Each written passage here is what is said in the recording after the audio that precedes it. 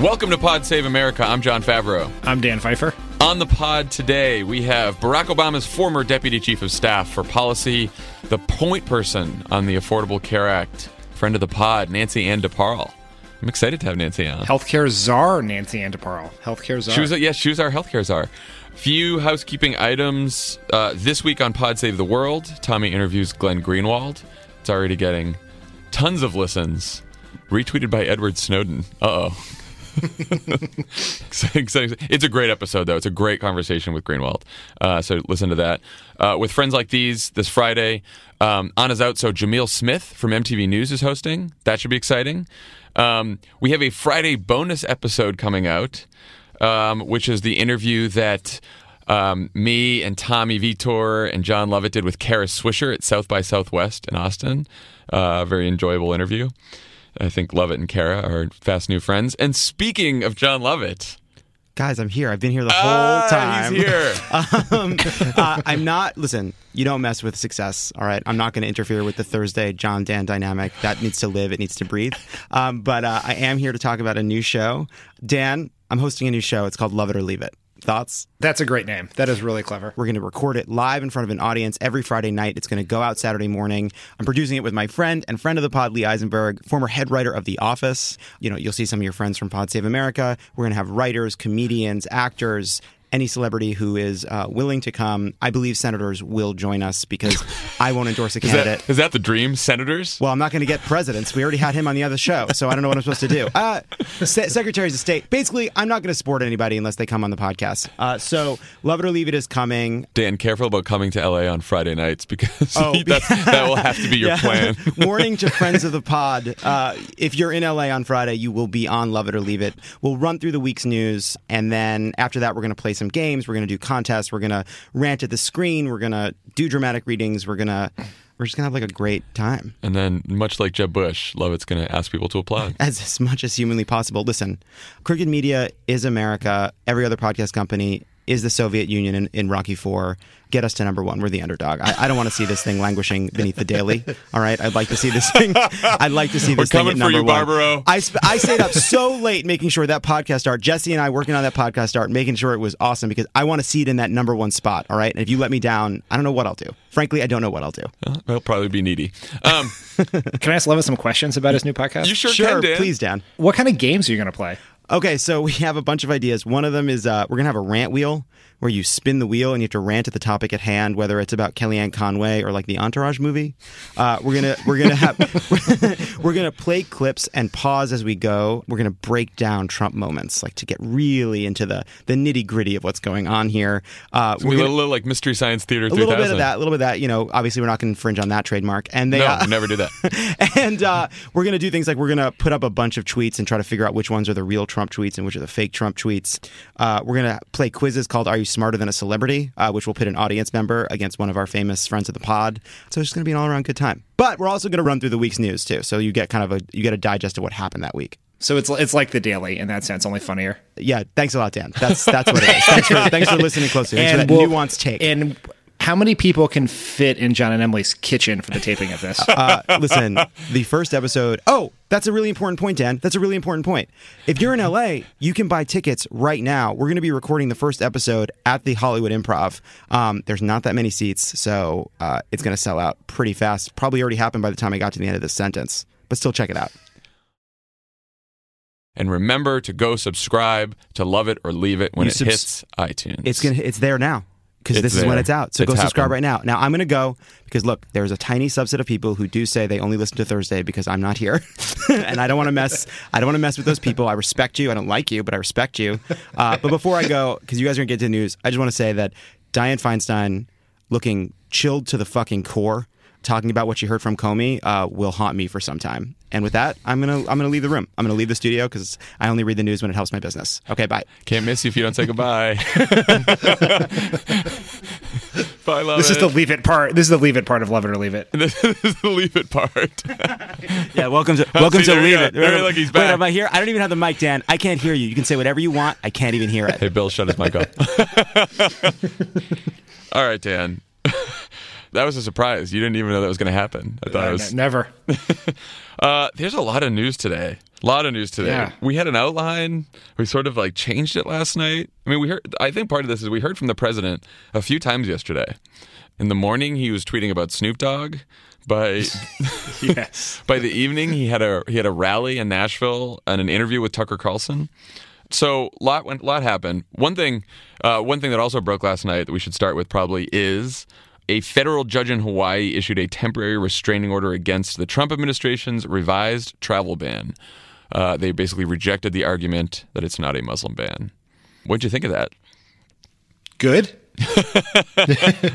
Yay, Hawaii? Yay, Hawaii, yeah. It is interesting why they're continuing to reject this. And it's basically because like the Trump administration themselves has not made they're basically using the Trump administration's own words, basically saying that it is a Muslim ban. So the judge pointed to the Trump campaign press release with the headline, I'm calling for a total shutdown of all Muslims coming into the United States. They brought up the Giuliani comments on Fox when Giuliani said Trump called and asked me, how do you make the Muslim ban legal? And then, of course, boy wonder Stephen Miller saying on air on television a couple weeks ago, basically we're trying to make some tweaks, so it's going to be the same as the original Muslim ban or the original travel ban. So it's pretty bad. Yeah, or good, depending on how you look at it. Right, pretty bad. You don't really. This is like a low bar of success for a White House spokesperson is do not have your quote cited by a federal judge in overturning your boss's laws and orders, right? Like, that's not good. That is awkward at the White House the next day. Again, we're always on the malevolence versus incompetence watch in the Trump administration, and it seems in the case of the travel ban that incompetence is winning out over malevolence. Thankfully for those of us who disagree with the ban. Yes, I also noticed that when I logged on to that boutique social media site, twitter.com this morning, yes, that hashtag boycott Hawaii was trending. Yeah, you mentioned that to me this morning. I hadn't seen that. That's amazing. Yeah. So what does boycott Hawaii mean? MAGA, like don't travel to Hawaii? Yeah. There was an argument going around from Trump people last night, like deplorable someone or MAGA someone or Pepe the Frog avatar people that Hawaii is 5,000 miles from where 9/11 happened. So this judge must be completely insensitive to the dangers we face from ISIS. Yes. So therefore, Hawaii has never been attacked, right? There's no big moment, say, that may live in infamy that happened in Hawaii. I can't think of it right now. No, I mean, so the key, what people should realize here, I think we said this once before, is, this will obviously, the Trump administration will take this to the Supreme Court. And the president does have very broad powers over immigration, and can do what he wants, right? Which is, in Trump's case, we think fairly scary, right? But and as David Frum tweeted this last night, holding, president has broad power over immigration unless he personally takes to Twitter and boasts of intentional religious discrimination, which is what's happened. His very broad powers over immigration are running into the fact that they are trying to that it seems obvious that they're trying to discriminate against Muslims. It seems obvious that they're trying to violate people's First Amendment rights, which is what the court found last night. So, we don't know what the Supreme Court will do with this. Like, they could still win this in the end. We should all realize that. But, the paper trail of all the times they basically promised this was a Muslim ban, intentionally discriminating against a specific religion, are out there. And they've also said many times that this really doesn't have to do with national security. They try to say it, but then people like Bannon and Miller, they like to say that it's about, assimilation, or it's about culture, right? And, they had a press release that said Muslim ban. So they really are screwing themselves on this thing. Yeah, it's always so funny when, like Miller or Bannon talks about this as involving, protecting American workers. And it's like, yes, because all those factory jobs in Michigan are being taken by Syrian refugees. Like, that is who was building America's cars. The couple that trickle through our vetting process every year. Yeah. I mean, It's quite insane. And then so the judge issues the ruling. Trump has the rally in Nashville, and you can tell he's, first of all, watch that rally just for a real, definitely a presidential moment for Trump. You know, he's definitely keeping in the spirit of that joint session address when he was so presidential at this rally last night. It's just like back to his greatest hits. Did you watch that rally, Dan? Did you see clips of it?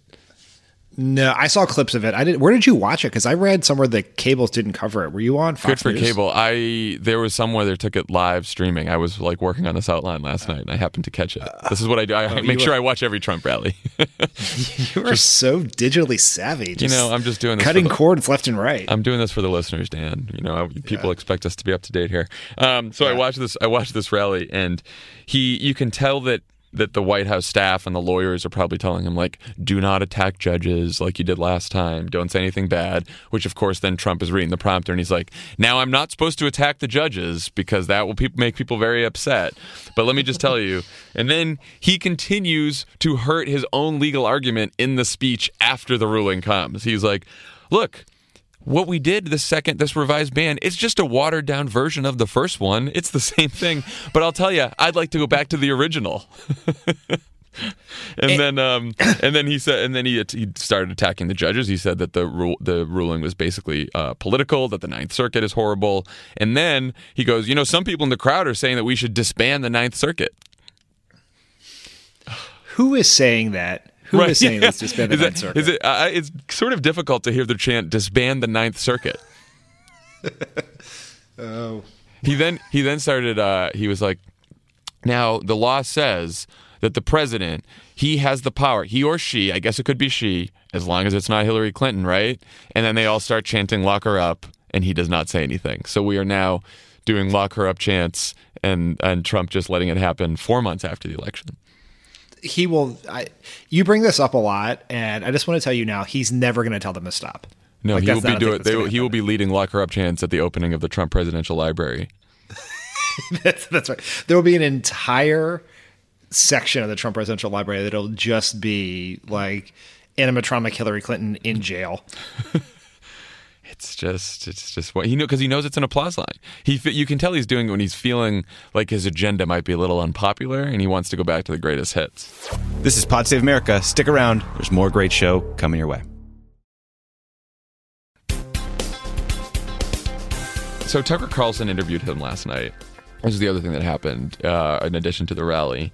And I have to say, Dan, like, Tucker is he's a Fox News personality. I'm not a huge fan of Tucker Carlson, but he did not give quite the sycophantic interview that, say, a Sean Hannity would.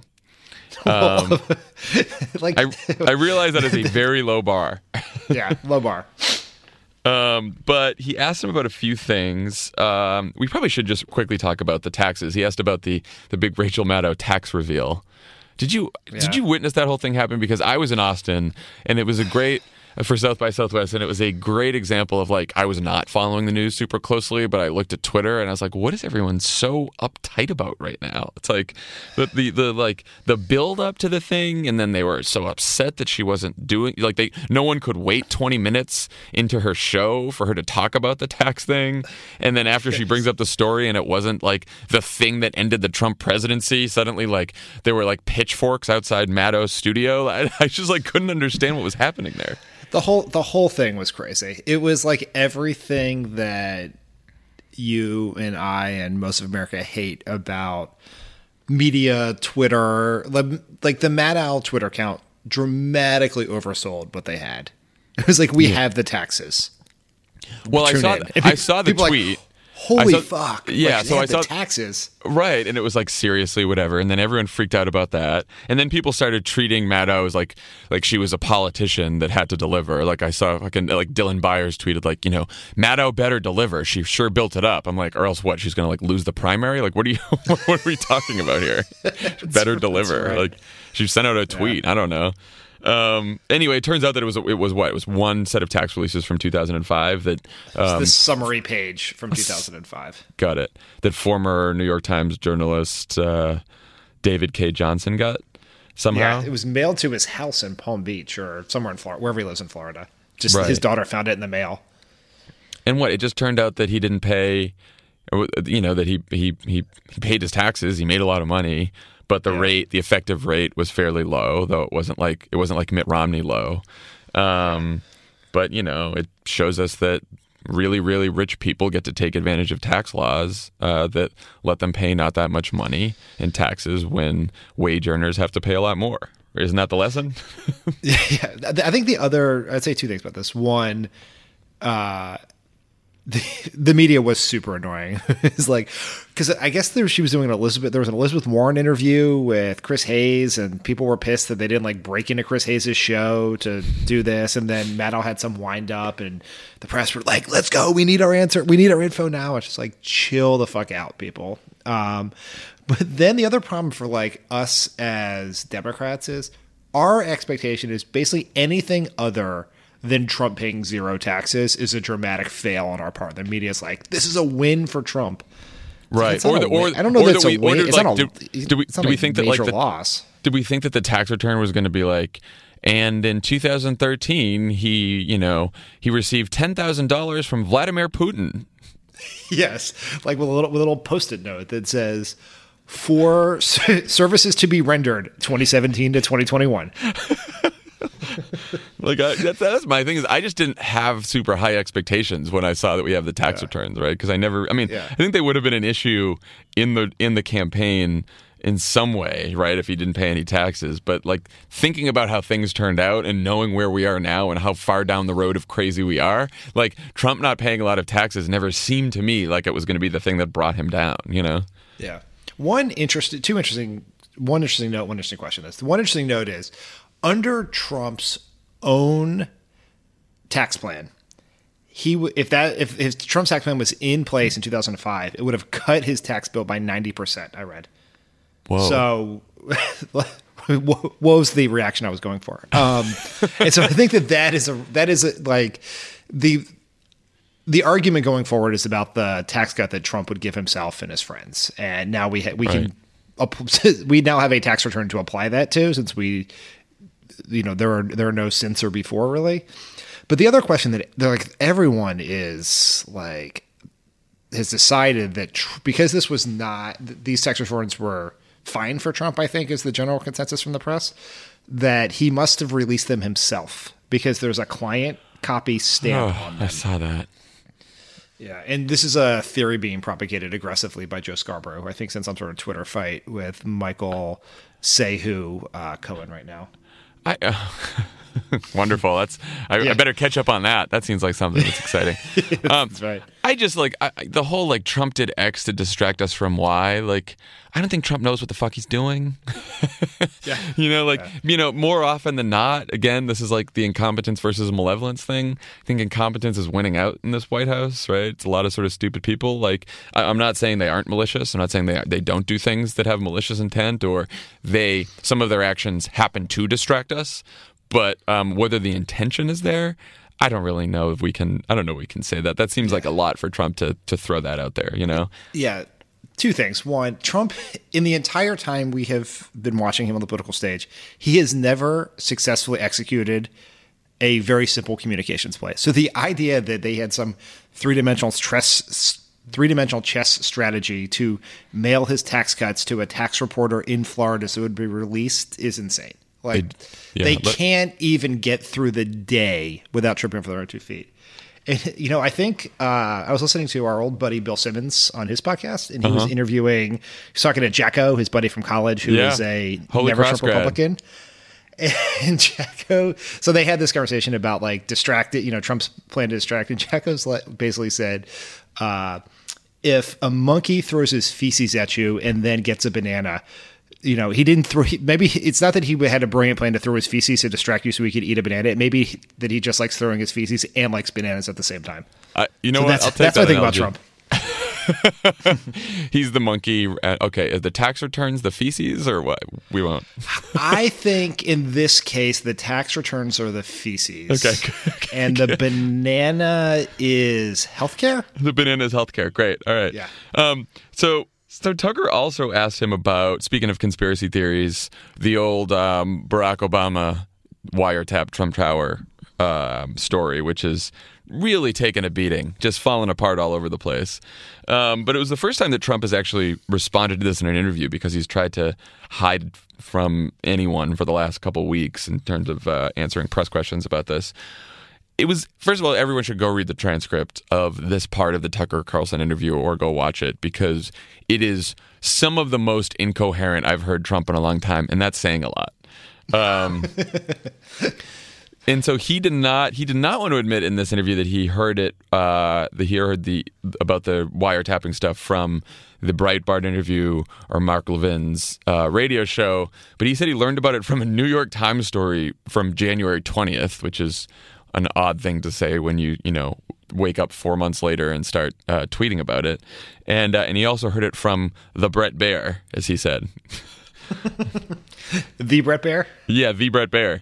And then he also tried to say, well, I put the word wiretap in quotes because that's an old time thing, like it could just be surveillance of all kinds. Well, he didn't actually put the word wiretap in quotes, at least in some of the tweets. So that's my favorite. That's my favorite thing. And of all the things Trump has said recently is the media doesn't mention this, but I put wiretapping in quotes. So, which is just like, oh, we were not supposed to take you literally. We did not understand your grammatical tricks.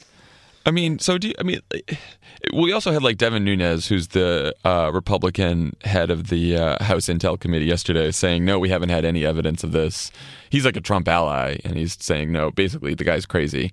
And also saying that, we should not take his tweets literally. We should not take the President of the United States' statements literally anymore, Dan. Okay, that makes sense. Good. I get that. And then Comey is supposed to, our friend James Comey, the head of the FBI, is supposed to testify on this all next week, right? Yeah, this is going to be... I thought he was supposed to come out yesterday and tell us whether, there was an investigation of the Trump-Russia connections. Did that not happen? Did we just not... That did not happen. No matter how many times I type Comey into the Twitter search function, I could not find any statements from him. So I think he met with Dianne Feinstein. Oh, right, as Levitt was mentioning. Yes, and then they did a statement afterwards, which basically said nothing, and they announced he would testify publicly next week. I think starting Monday, maybe. So, do you have your hopes up, Dan, that Comey's going to drop a bombshell here? No, I do not. Have you stopped hoping on the Russia stuff? I just don't want to put all my hopes and dreams into James Comey. That hasn't worked well in the past. I think that's probably wise.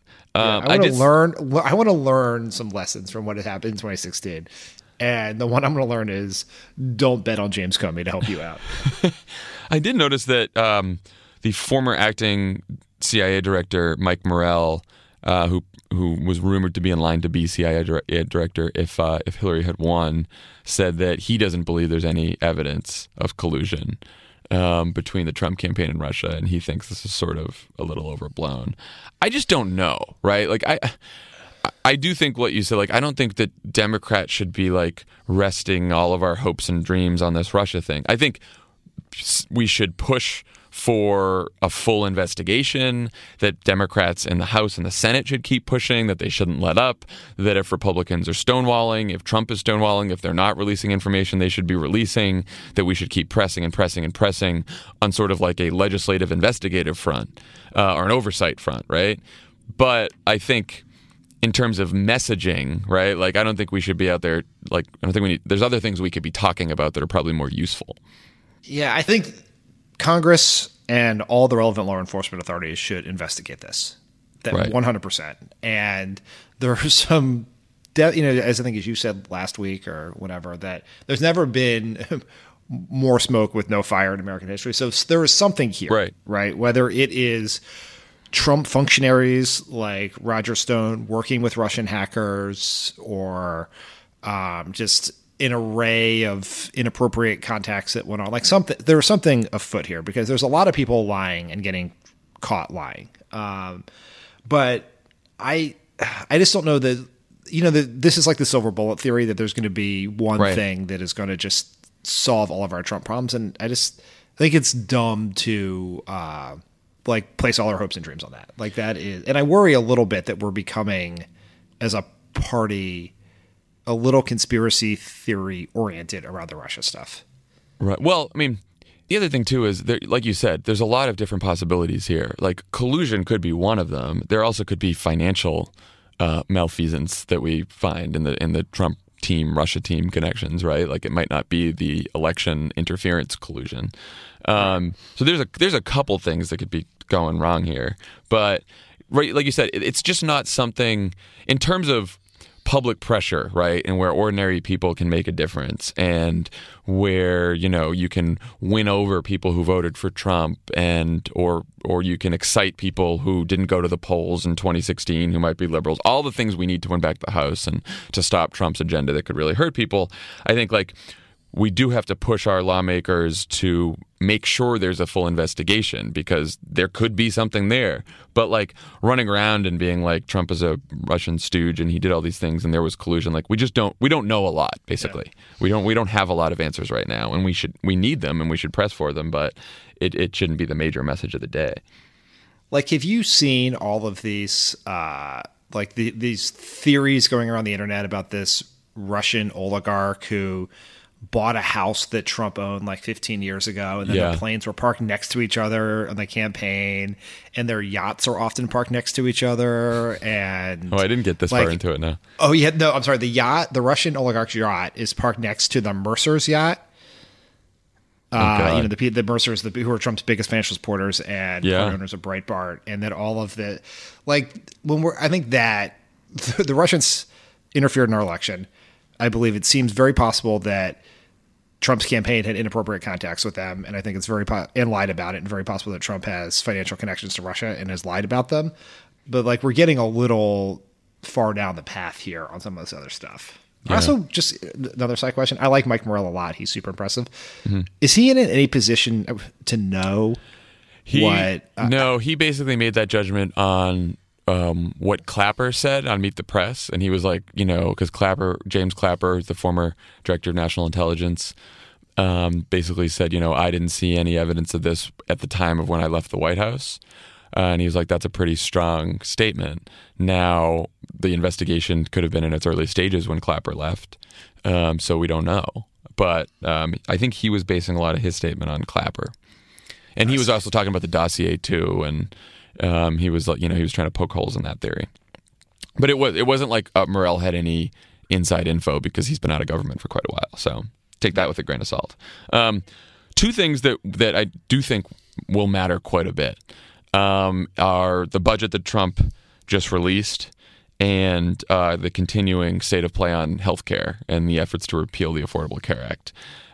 We should probably take the budget first, because then we can talk about healthcare. We can talk healthcare a lot more with Nancy Ann, who knows a lot about this when we get her on the phone. But first, let's do budget. So the Trump budget was released, leaked late last night, this morning, and here are some of the cuts. He wants to eliminate $5.8 billion from the National Institute of Health. This is after he said in his joint session that he wants to eliminate all disease. The proposal would eliminate a transportation department program that funds nearly $500 million in road projects. This is after he said he wants to invest in infrastructure. Cuts heating for low-income families, homelessness grants, decimates clean energy research, climate research. And then this is just one of the worst ones that's going around. Meals on Wheels, the program that brings hot meals to the elderly and the poor. So that's something. I mean, and now what does it increase? The budget increases border security, more immigration judges, and of course, it builds the wall. Who's going to pay for the wall? Old, hungry people. Old hungry Mexicans, John? No, old hungry Americans are going to pay for the wall in Donald Trump's America. This is another. It also eliminates like the National Endowment for the Arts, National Endowment for the Humanities, AmeriCorps. All kinds of other programs are getting the axe too. That, you know, I'm sure LIHEAP, right, which is a program that is the low income heating assistance program. So quite a few things are getting a cut so that we can have. Oh, and there's $54 billion more in defense spending too. He does eliminate or massively cut funding. He really takes a big chunk out of the center of the Corporation for Public Broadcasting. Yes, forgot about that. Sorry. I have mixed feelings on this one. I like NPR. I think kids should see Sesame Street. A lot of those NPR podcasts are sort of rivals of ours on the chart, so I don't know if this helps or hurts us. We gotta stand with all the podcast family, Dan. We do. Okay. We have it's to not, be. This is not a dog eat dog world of podcasts. We have to be evangelists for all podcasts here at Crooked Media. All right. I'll go along with that. I'm saying this after I will post that cut. After we all just said that we were going after Michael Barbaro at the beginning. But when it comes time to talking about the budget, we're serious here. But no, I think it's like I don't think Trump has any idea what's in his budget. Do you? Is that a rhetorical question? Yes, it was, Dan. You can just say no and we can move on. No, he does not know what's in his budget. I just we're going to talk about this more with healthcare, but this budget to me and the healthcare fight to me are an example of Trump's campaign promises, right? And everyone thought he's this new kind of Republican who's much more economically populist, even as he's further to the right on issues like immigration, being nativist, right? You get the immigration ban, the deportations, all this other kind of stuff. So even though he's further to the right of the Republican Party on those things, possibly into authoritarian land, he's more economically populist than most Republicans. The problem is he has hired in the White House and is dealing with in Congress a bunch of extreme free market conservatives who want to just completely decimate any government spending whatsoever to give huge tax breaks to rich people. And that's what he's bumping up against right now. Yeah. The budget is, I think it's worth noting it's dead on arrival. This is never getting passed. Some of these cuts some of the individual cuts could happen. It is very hard to do the increases in defense spending he wants because of a budget process we put in place called the sequester. You need 60 votes to lift the caps on spending. So that's very hard. A lot of these budget cuts, like Corporation for Public Broadcasting, National Endowment for the Arts, National Endowment for Humanities, have been included in many Republican budgets over the years and been rejected because they are very unpopular. But it is very strange, the basic war that the Republicans have declared on the people who put Trump in office, whether it's the healthcare plan, whether it's the budget. It's the people who most need this. The people, it's like they don't realize how their base is shifted to be old people. And so right. They used to be a lot of working class and poor white people. Yeah, it's very. Well, this brings me. I can't believe I forgot to. We should have started the show with this. By the way, Tucker Carlson in the interview with Trump last night. Moving on to healthcare now, he goes, "I just want to ask you about this healthcare plan, Mr. President. The counties that voted for you will do far worse under this plan than the counties that voted for Hillary Clinton." Trump's response: "Oh, I know." You got to check it's an crazy clip. Yeah. I watched this last night. It was Tucker. Yeah, it's crazy. And he's basically like, well, and then he's like, well, nothing's final yet, and we'll see what happens in the Senate, and blah blah blah blah blah, right? Because he just like his budget, he has no idea what's in his healthcare legislation either. I don't think this is going too well for them. The healthcare, the healthcare repeal attempt. No, it doesn't seem good for anyone. The people who are trying to pass the bill, the people who would be hurt if the bill was passed, Trump. It's very clear that Trump didn't know what was in the healthcare bill. Doesn't feel a ton of loyalty. There's a Politico story yesterday or so about how Trump's White House aides are blaming Ryan for how botched this thing is and how poorly it's going. Right. And they have two messages. Pence is on the Hill saying you have to pass this bill with a few changes. That is the only way to do this. And Trump's like, it's a negotiation. We'll figure it out. This is a starting point. So it's very he's trying to give himself distance to blame Ryan if this goes down. Meanwhile, Ryan, like, this is sort of what he's always wanted. You know, he's this whole plan is a Trojan horse to pass a giant tax cut for rich people by taking away any effort to subsidize the purchase of health insurance for middle class, working class, poor Americans. We had the CBO score, the Congressional Budget Office, came out with a estimate of what this bill would do, the impact it would have. Of course, right after we recorded our podcast on Monday, 24 million people would lose their health insurance over the next couple of years. By next year, 14 million by 2017. Premiums would go up in the short term, and they would only start coming down because old, sick people would be priced out of the market. That's the only way we're getting premiums down. It's effective. I mean, it's one way to think about it. So right now, Fox News, fake Fox News came out with a poll that said only 34% of voters support Trump care. You got Ted Cruz writing an op-ed in the Wall Street Journal today that said we should start from scratch. Trump ally Senator Tom Cotton is saying that if House Republicans vote for this bill, they'll probably lose in 2018. And then you got Paul Ryan, who's now admitting that the bill needs some changes after earlier saying there would be no changes to this bill. So now the House Republicans are going to tweak this bill to try to get it passed. What do you think the bill is going to look like that actually gets out of the House, Dan? I think it's going to be worse than the current bill. That's what I'm saying. Like, the worry about the bill is not that among the House Freedom Caucus and the far right, the worry about the bill is that it's not conservative enough, that it doesn't cut subsidies enough, that it doesn't cut Medicaid enough. But the bill's not going to get more generous as it comes out of the House, right? No, this is the story of the Republican Party since they won power in 2010.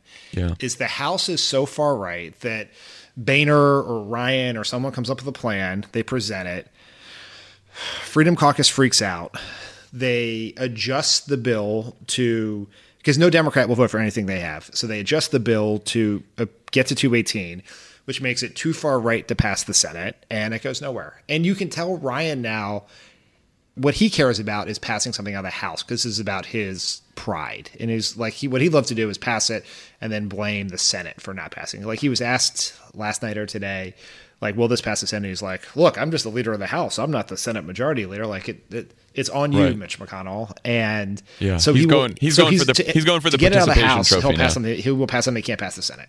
Right. Well, we should talk more about this with Nancy Ann DePaul, who was the point person, the healthcare czar, back in 2009 and 10 when we were trying to pass the Affordable Care Act. So she'll have plenty of insight in this onto this whole thing when we return. This is Pod Save America. Stick around. There's this great stuff coming. Lots of great stuff.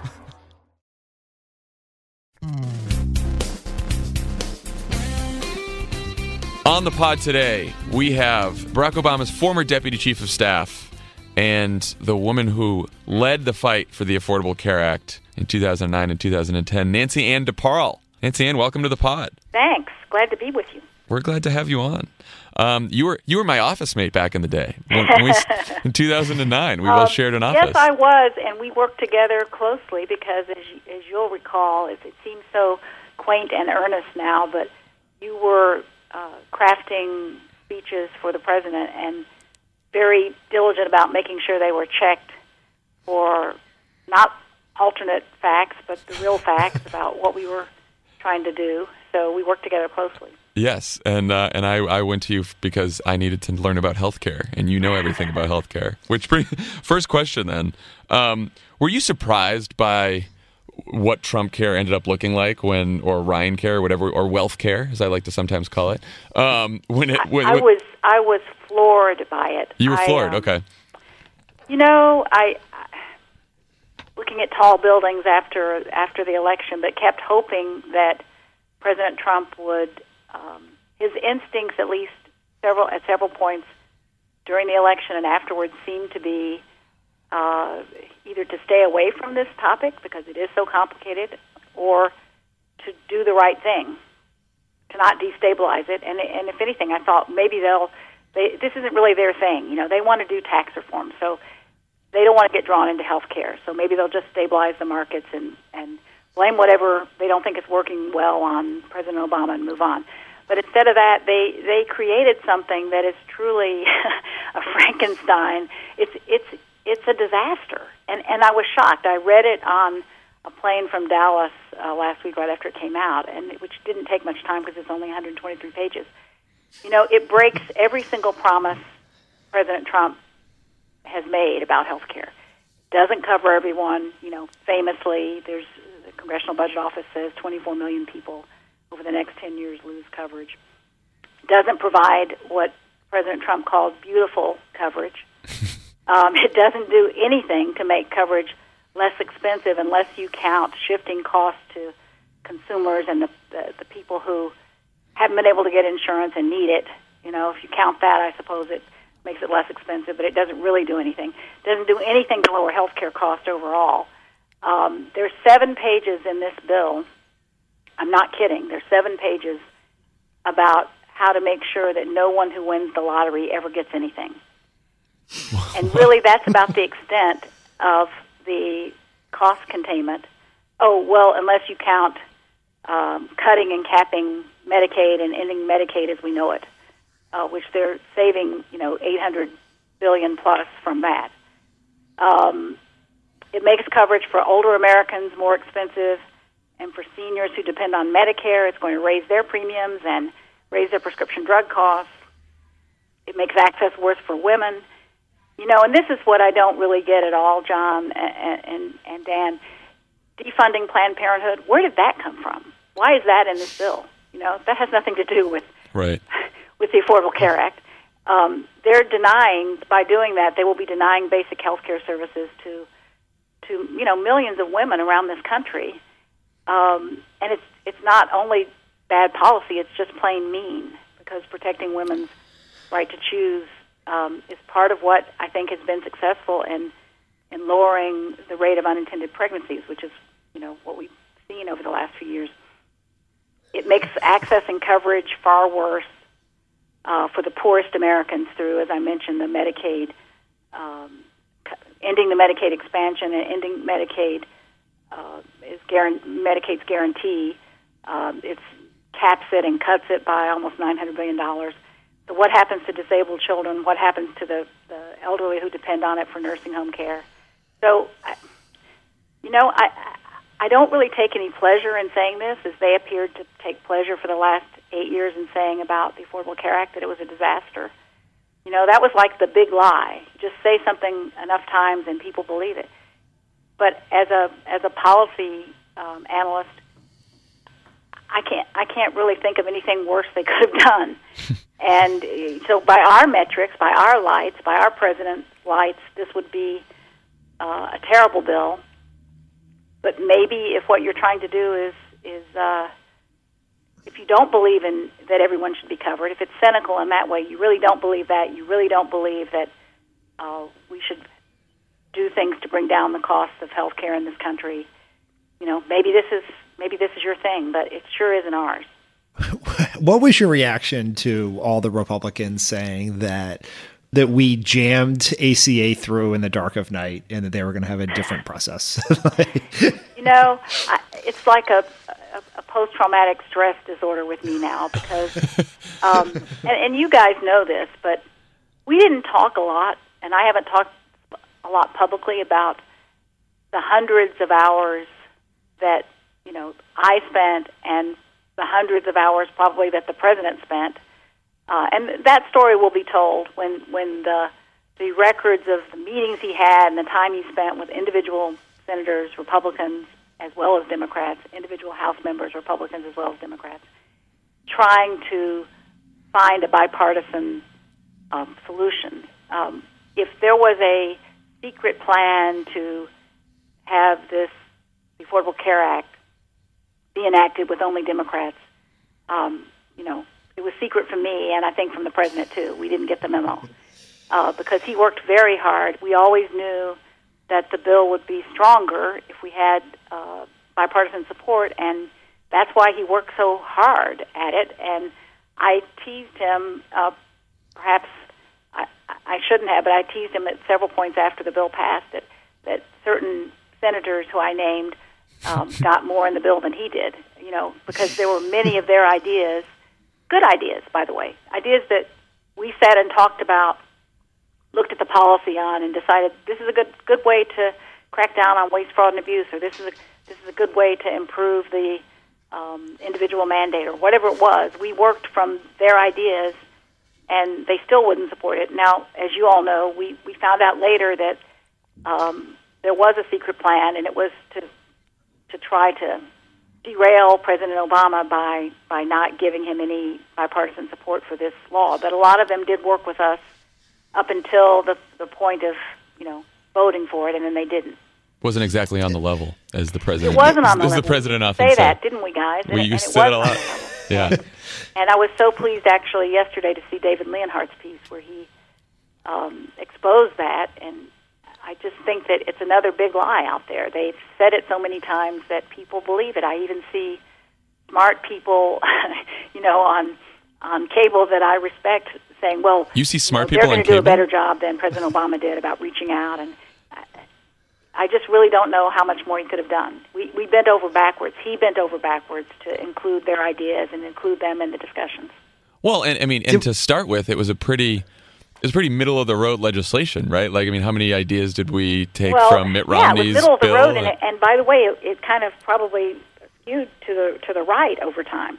Right. We didn't have a public plan in the end, although that was something the president had said he could support if it was a way of helping to keep all the players in the insurance markets honest and make sure there was choice. It certainly wasn't single payer. It was basically building on the foundation of the existing employer-based system, encouraging employers to stay in the game, but making sure that everybody else got covered, which would bring down the cost for employers over time and those in that group market. The subsidies weren't and the tax credits. Everyone acts like this law is tax credits and ours was just subsidies. They're modeling it on ours. We had tax credits. They weren't as generous as we thought they should be because we paid for the bill through the taxes on the higher income and through the reductions in other spending in the healthcare sector. We tried to be responsible, and we were able to bring down the long-term deficit. And this, I didn't even get to that in my list of the number of promises that are broken by this bill so far. But the Affordable Care Act. Thanks to the Affordable Care Act, we have more people covered than at any point in our nation's history. Fewer uninsured, the lowest health care cost growth on record, and it brings down the deficit over the first 10 years by more than $1 trillion, almost $2 trillion, I think. So really, if that was the bar, I think we pretty much met it. Now, it's not perfect, and we've been eager since the law passed to sit down with the opponents and figure out ways to make it better. And in fact, it's sort of quaint. Right after the law passed, we had a meeting of the team who'd worked on it and the staff from other departments, Treasury and HHS, to go through our list of the technicals, because always with these kinds of big bills, there's a technicals bill that comes forward a year or so later and corrects some of the unintended consequences or the drafting errors, et cetera. That went nowhere. They were not interested in working with us then, and it appears, not now either. Well, I was interested to get your ideas on this. What would improve the Affordable Care Act? So that there are weaknesses with the law, that there are things that didn't go exactly as planned, right? There's some insurers pulling out of some of these markets. Premiums went up last year, not as much as they would have without the bill, but they still went up. So it probably needs more cost control. Yeah. Like, what are some of the things that would improve the Affordable Care Act that if we had a sane Congress that was interested in working in a bipartisan fashion would do?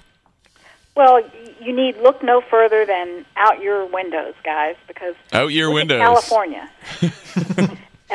California has done this the right way, and I since I have a microphone here, I want to give one Republican some credit, Arnold Schwarzenegger, nice. Governor, who had the choice to make at the end of his term, literally the last couple of weeks, whether to sign legislation into law that would enable California to get started on its exchange and getting up and running and be prepared for the Affordable Care Act's implementation in 2010. And he did that. He signed it, even though there were those in his party and other advisors who told him he shouldn't do that. But he had, of course, tried to do health care reform and get everyone covered in California and hadn't been able to. And so he signed the law.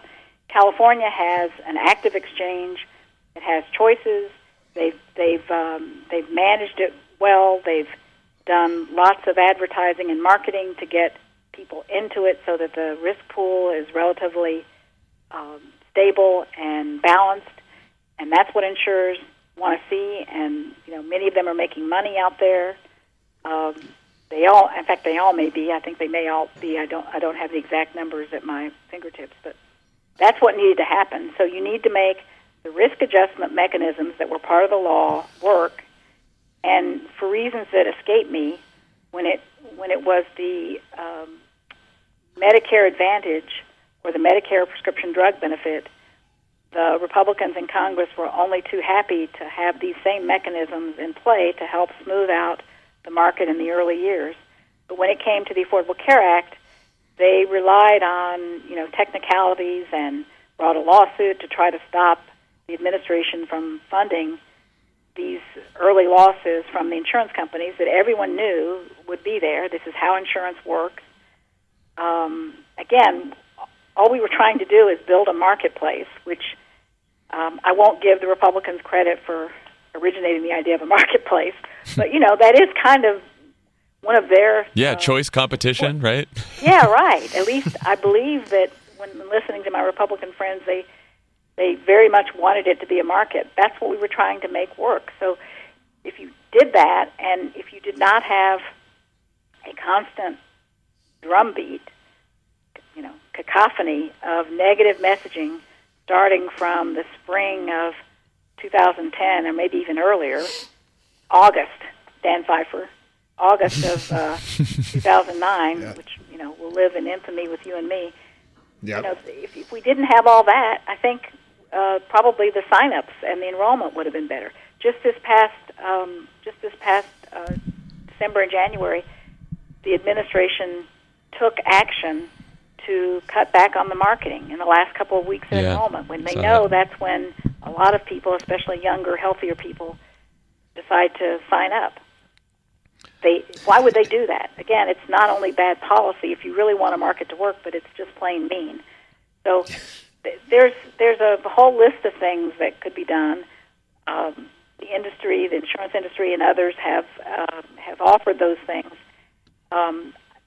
Instead of doing those, they've done something that I think is going to be very destabilizing and sends a message that we're ending it. We're ending it, guys, so don't sign up. I'm so glad you brought up August, because August 2009 was basically, Nancy Ann, it's when President went on vacation, as his first vacation since entering office. Everyone else went on vacation, and Rahm made you, me, Phil Shalero, who was our legislative director, and a couple other people stay in the White House that whole time. And we just padded around an empty White House, watching the town halls on Fox News, and then having Rahm Emanuel, our chief of staff, call us from wherever he was every 7 minutes. I would put that down as not the best August of my life. That would definitely be probably not the best August of my life either. And it was such a cognitive dissonance, because on the one hand, I was talking to Republican senators, I won't name them, but, who were telling me, well, I'm trying to get there and I'm working on it. And then I would be watching cable in my office and seeing them out there saying there are death panels in this law. So, not helpful. I think. Yeah, I'll name them. Do you mean? I won't make you name them, but we know who you're talking about. And perhaps maybe that's the one silver lining of this Republican bill. It does seem like people, as they start to realize more what's in the law, which they never realized before, that the health security that they have, maybe they're not someone who was uninsured, and so they didn't really think, well, this helps me. But they start to realize, hey, maybe it won't be so easy to get my kid covered after this. Maybe the health security that I now have is not going to be there, and I think the law is going to start to become more popular. Well, so you you know the politics of the Senate quite well. Do you see any bill coming out of the House that could pass the House that more moderate Republican senators like Susan Collins, who I know you dealt with a lot in the Affordable Care Act, could vote for?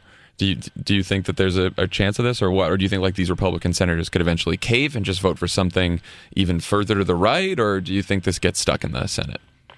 Well, I want to caveat anything I say with the enormous respect I have for the formidable discipline that the leader McConnell, has been able to enforce among his members.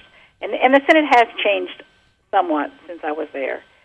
But, you know, he's been very successful. He was certainly successful when we were there in the early days in enforcing a discipline around not helping us, not working with us to solve problems.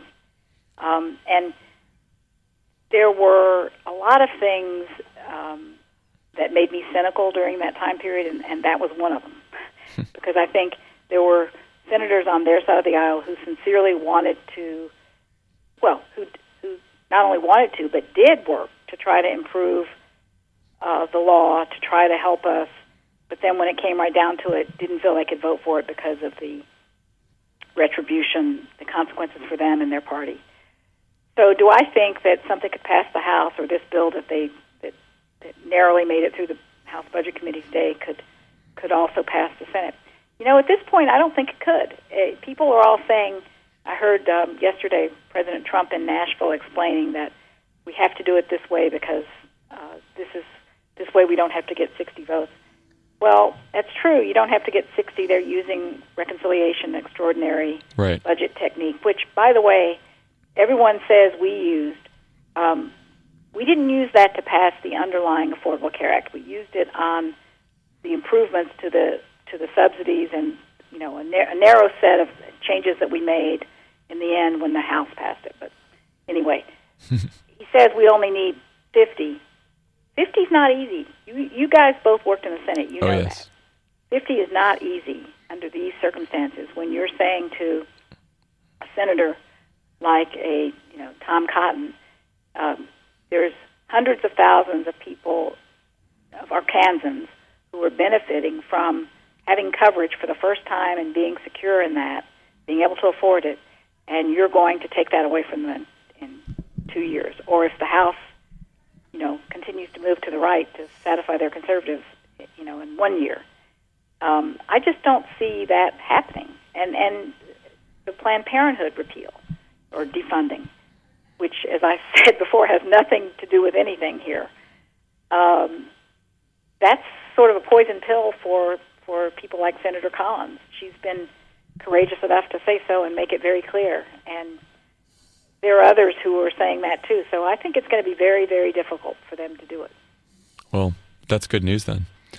Nancy Ann, thank you so much for joining us. And also say hello to, I know your son, Nicky, is a friend of the pod. So and listens a bunch. So say hello to him and tell him thanks for listening, and we'll have to send him a T-shirt. Oh wow, that shout out's going to get me Mother of the Year. Thanks, Nancy Ann, it's John Lovett. I just wanted to say hi. Lovett's here. Hey, John. And I just wanted to make sure we don't lose sight of one of the villains in all of this. I was going to ask this question for you, Lovett, but I'm glad you're here to do it. I just want to remind everybody of what Joe Lieberman did to make this bill worse. Personally, it's something that I carry around in my backpack at all times to take it out. Lovett has gone on a rant about this. I don't know if you've listened for the last 4 pods in a row. Not only did he kill the public option, right? Here he goes. The thing look, the public option, we could talk about it, but I'll never forgive him for removing the Medicare buy-in. Are you with me on being mad about that once a week? Yeah, I mean, I got to say, and on the public option, there was a lot of work done on a fallback public option, not to get too wonky on you guys. I remember that. Here at the end, but you know, there are markets in which that would have been very useful this past couple of years. And by the way, the people who were pushing that were Republicans. Right. So there you go. And that Medicare buy-in would have helped so many near seniors, and it would have made insurance cheaper for everybody. I hate Joe Lieberman. Nancy, what do we do? Nancy Ann, what do we do about it? There's nothing to do. Pod Save America is going to be the right place to get something done on this, I think. There you go. There you go. There you go. Nancy Ann, thank you for joining us. Come back again soon. And thanks, guys. We'll talk to you later. Take care. Bye, Nancy Ann. Bye. Thank you again to Nancy Ann DeParle for joining the pod today. And again, subscribe to Love It or Leave It. Subscribe to Pod Save the World. Subscribe to Pod Save America. Subscribe to With Friends Like These. Did I get them all? The sun never sets on the Crooked Media Empire, guys. Bye, guys.